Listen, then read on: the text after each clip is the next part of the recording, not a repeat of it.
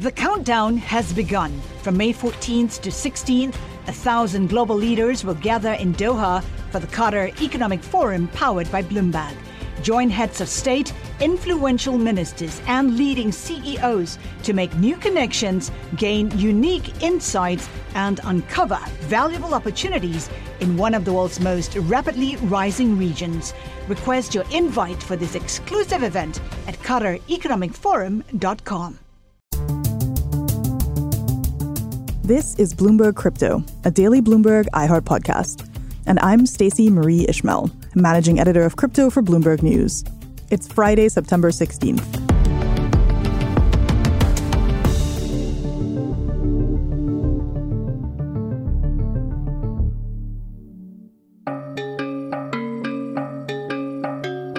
By now, you've probably heard, and definitely on this podcast, that El Salvador became the first country in the world to adopt Bitcoin as legal tender, all the way back in September of 2021.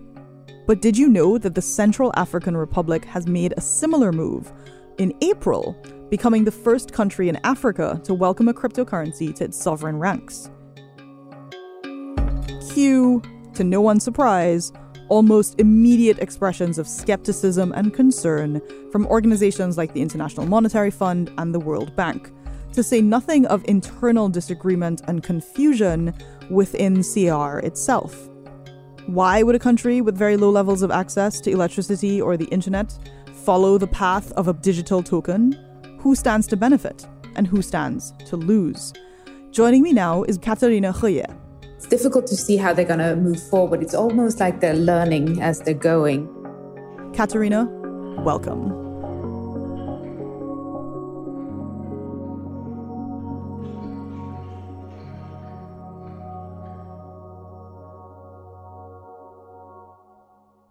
Now, our listeners will be more than familiar by this point with the fact that last September 2021, El Salvador became the first country in the world to accept Bitcoin as legal tender. Following the Salvadorian news, a number of politicians in Latin America, many of them younger on the millennial side, signaled their affinity for Bitcoin as well. This is a really bold first move for a Central American country. What it means for Bitcoin is there are businesses in El Salvador that will be required to accept this if they're technologically able. But now there's a number two. Yes, so the Central African Republic adopted Bitcoin as legal tender in April this year. It was met with shock, confusion, and also a bit of enthusiasm from some Bitcoin experts and enthusiasts.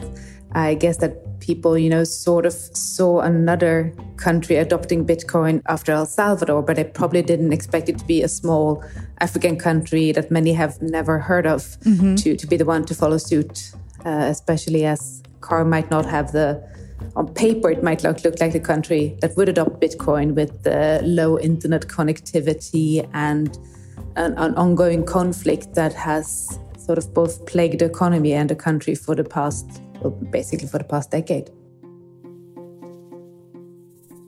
You've also reported on, and you and your colleagues have reported on the fact that unlike in El Salvador, where, the government seemed to be unanimous with the central bank and maybe not all of the population, but they had a lot of internal support for we're going to do this thing. The story in CAR seemed to have shaken out a little bit differently. Like what's been happening? I mean, it was voted by parliament, but it was also voted by hand clapping. And a lot of the lawmakers didn't really seem to know what they're voting on.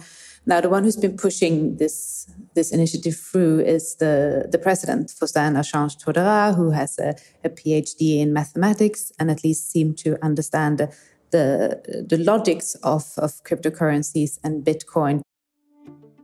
But the opposition was against the proposal from the beginning. Very early on, you had backlash from the central bank, who noted that actually adopting Bitcoin as a second currency next to the Central African franc, which is used by 6 countries in Central Africa, would be illegal, and that could actually lead to the expulsion of the Central African Bank from the regional monetary union. There's also been pushback from the International Monetary Fund and the World Bank, who warned against the adoption of Bitcoin as legal tender in CAR. which they've been very consistent on because they told El Salvador the exact same thing, that, like the IMF and the World Bank are generally not keen on sovereign countries exposing themselves to a degree of, risk and volatility and currency fluctuations on top of everything that they're already dealing with. But let's talk a little bit more about in practice. Like, what does it mean for CAR to accept Bitcoin as legal tender? Is it now that you can walk into any shop and pay in Bitcoin? Are people doing that? Like, what has changed materially in the country? Not much on the ground, as far as I'm aware. Only about 11% of the population actually has internet connection. And many people don't even have bank accounts. It's a very poor country on paper. Most people wouldn't be able to invest in Bitcoin at all. So from the outlook of it, it doesn't seem like it has changed much on the ground. Of course, this hasn't stopped CAR from moving forward and also launching their own cryptocurrency and continuing to promote investment into the country's mineral sectors. CAR has large natural resources of gold, diamonds, and other minerals, even timber. And one objective of launching or adopting Bitcoin as legal tender was actually to be able to attract investors to those sectors. Well, before we talk about whether they've been successful in attracting external investors, let's talk about the fact that they also launched their own cryptocurrency. You say a little bit more about that. So this was a project that was launched in July. That's when the CAR launched the Sango coin. And President Faustin Archange-Touadéra said famously at an online event marketing the crypto project that for them the formal economy was long an option and cryptocurrency was the future for CAR. Obviously they have a very young population, so if they could invest and benefit from it, it would be a good solution. CAR then moved on very quickly to open up the sale of Sango coin, which would allow you could get an e-residency. There was the possibility of acquiring land through the Sango coin, but it was also done at very high risk. No one really knew what it was pegged to or was actually securing this currency. And some of these investments would require a 10-year locking period of your investment. So far, investment has been slow. Investment hasn't flown into Sango coin. What does Sango mean? Sango is actually the local language which is spoken across CAR. So there's kind of an idea, in addition to what you're saying, about this being something that folks can feel proud of, feel attached to, that like represents the country in this digital forum. But to your point, it does seem to have been pitched to external investors more than necessarily the people in the country itself, right? With 11% internet penetration, sporadic access to electricity, there are probably not a lot of people day to day who are going to add this to their list of things that they're super keen on. Have international investors shown interest and appetite for any of this? Appetite has been slow so far. I think the last time I checked, Sango coin had sold for about $1.6 million. And the initial value that they put on the market in the first round is going to be 12 sales. In total was about 21 million. So again, very slow interest. They extended the period that was supposed to actually end last month until end of this month, stating that the enormous interest would needed to extend the period. But if you look at the sales, it doesn't really match what they're saying in statements. Because the numbers are not reflecting kind of the same enthusiasm. Not at this point. And I guess that's a risk. Part of the project, the fact that, again, you have a long locking period. And it was also said that the Sango coins that you bought either through Ethereum or Bitcoin couldn't be traded back. Wow. Okay. So very significant constraints on your ability to get in and out of a Sango coin position, in other words. I want to ask you a little bit, because I saw a story that you and one of your colleagues published around the end of August around the country's highest court saying that an incentive program the government was trying to offer to people who bought Sango coins was unconstitutional. What was that program? CAR has been offering people to buy land through investing in Sango coin. There was also an e-residency program and also the possibility of getting Central African nationality by investing $60,000 and then a lock-in period of up to 5 years. Now, obviously, the Constitutional Court said that this is not how we allocate land in CAR. This needs to go through a government decision. The parliament actually has to be in that decision. And also, our citizenships are not up for grab through investing in cryptocurrency. And thirdly, the adoption of e-residency doesn't exist in the CAR at this moment, so it wouldn't be a possibility. Now, CAR is actually in the process of adopting a new constitution, and it seems like authorities could be changing that document into possibly fitting the Sango project's objectives. Got it. So this is one of those, we'll just have to wait and see, what actually shakes out there. Exactly, and that's only the e-residency and the land acquisitions is only up in the following rounds. It's not on the table or not for sale at the moment. When we talk about e-residency, as far as I'm aware, Estonia was one of the first places in the world to offer this. And the idea is for the folks in the US who are listening to this, it's like a digital green card almost, where you don't become a citizen, but you get access to certain elements of the economy, to status. You kind of get like an identity card. Does that framework even exist at all in CAR for them to be able to offer something like this? Or is it more like, if you buy this at some point in the future, you may have access to something that looks like this? I mean, at the moment, this doesn't exist, but the Constitutional Court was very clear about, again, this is something that they're hoping to offer in the future, so it's still not up for sale. But it seems like the framework to even offer an e-residency is not there at the moment. Coming up, more from Bloomberg reporter Katarina Hoya on how Bitcoin is shaping up in the Central African Republic. We'll be right back. From Silicon Valley to Wall Street, the promise and perils of artificial intelligence are playing out on the world stage. But what will the next phase of AI adoption look like? Which companies from big tech to startups will dominate? And where do the risks and unintended consequences lie? I'm Emily Chang. Join me at Bloomberg Tech in San Francisco, May 9th, to answer many of the industry's burning questions, alongside Snap's Evan Spiegel, Xbox President Sarah Bond, OpenAI's Brad Lightcap, top researcher Dr. Fei Li of Stanford, and many more. More details and just a few tickets left at Bloomberg.com/TechSF.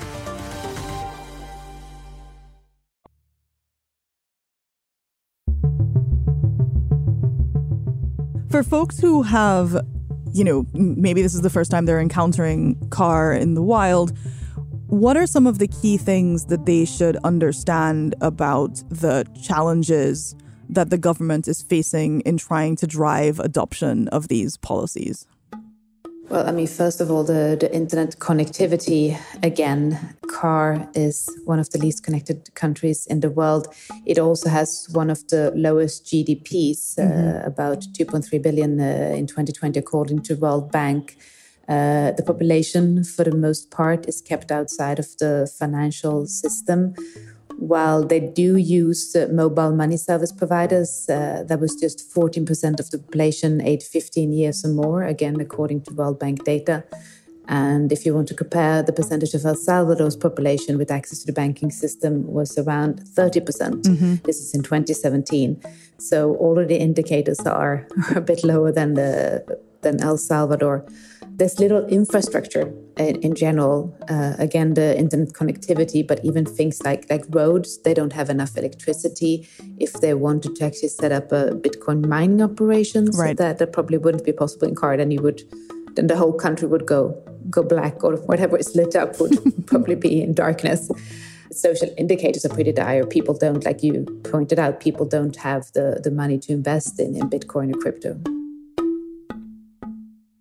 What's interesting hearing from you is these are very similar to some of the concerns that places like the IMF and the World Bank and crypto skeptics more broadly were raising about El Salvador. Obviously, as you've mentioned, El Salvador is significantly further along on several of those indicators, including internet penetration, consistency of electricity.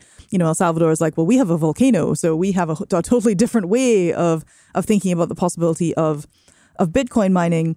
But despite them being more ahead on many indicators, they still haven't seen widespread adoption of Bitcoin among, the rank and file of the population, right? They too have really seen an influx in tourism, in foreign investor interest and sentiment, but not so much your average person in the market trying to buy something, being like, hold on, let me whip out my Bitcoin wallet and pay for this thing. Do you expect from your knowledge of your previous experience of the region that this will be something that 2 years from now, the government is like, okay, we tried it. It was an interesting marketing campaign. We're going to move on to something else? Or is there any indication that this is something they have actually really high conviction around and are going to keep trying to make successful despite the challenges you've identified? I mean, maybe that's another challenge, again, that not a lot of people in government understand its project. Todera, the president, he seems to know what's going on, but other government officials don't. I don't want to outrule the project yet, but I mean, so far with interest in it being low, I don't... Yeah, it's difficult to see how they're going to move forward. It's almost like they're learning as they're going. And of course, another obstacle is the fact that they are part of the CFA franc zone, which is pegged to the euro and also controlled by the French treasury, which means that they have limited say over their monetary policies, for example. And again, launching Bitcoin or cryptocurrencies could possibly go against this system, which would then cut them out of the regional monetary union. It's interesting, though, however, that since CAR's adoption of Bitcoin, the regional monetary union has actually started looking at possibly a digital currency. So it seems like they're warming up to the idea. But so far, nothing has really moved forward on that end. So there are two things that you said that are really interesting that I want to hone in on. One is, much like El Salvador, which uses the US dollar, lacks control over its own monetary policy, like CAR is facing something very similar there, except they're using the euro instead of the dollar. But the other thing is that idea of this being a learning experience, not just for them, but potentially that monetary union as a whole that may in, 12, 24, who knows how many months from now, lead to something that looks more similar to like a digital euro, but for that union specifically. Exactly. And I mean, that sort of fits into the whole narrative across this region, that the fact that they need to keep at least 50% of the foreign assets with the French treasury. Again, the former colonial power has been facing growing criticism, partly for holding back economic development. So creating a Sango, or even as a national currency or even a regional currency, I mean, Central African authorities has promoted this as a Pan-African project, could potentially attract other countries and, offer a bigger pickup, at least give countries the idea that if going into crypto is a way to sort of move away from the French dependency and the dependency on the euro. Well, Katharina, thank you so much for joining us and helping us understand what's been happening with CAR and crypto. A pleasure to have you on the show. On the next episode of Bloomberg Crypto, we're going to talk about exchange-traded funds, and specifically crypto ETFs. These are products that are designed to give people exposure to things like Bitcoin or to Ether or to broader companies in the market without actually having to hold those things directly. There's some interesting and perhaps unhelpful stuff that's happening with their performance these days, and you'll hear more about that on the next episode. This is Bloomberg Crypto, a daily podcast from Bloomberg and iHeartRadio. For more shows from iHeartRadio, visit the iHeartRadio app, Apple Podcasts, or wherever you get your podcasts. Send us your comments, questions, or suggestions for the show to crypto@bloomberg.net. Or find us on Twitter, we're @crypto. The supervising producer of Bloomberg Crypto is Vicky Vergolina. Our senior producer is Janet Babin. Our producer is Sharon Barrero. Associate producer is Ty Butler. Desta Wonderad is our engineer. Original music by Leo Sidran. I'm Stacey Marie Ishmael. Have a great weekend.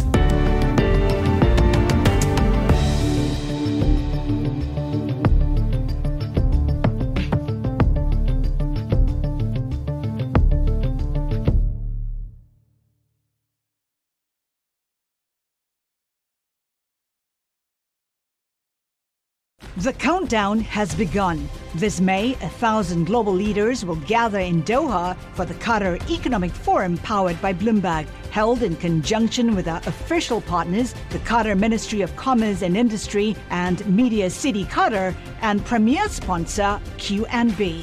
Join heads of state, influential ministers, and leading CEOs to make new connections and gain unique insights. Learn more at QatarEconomicForum.com.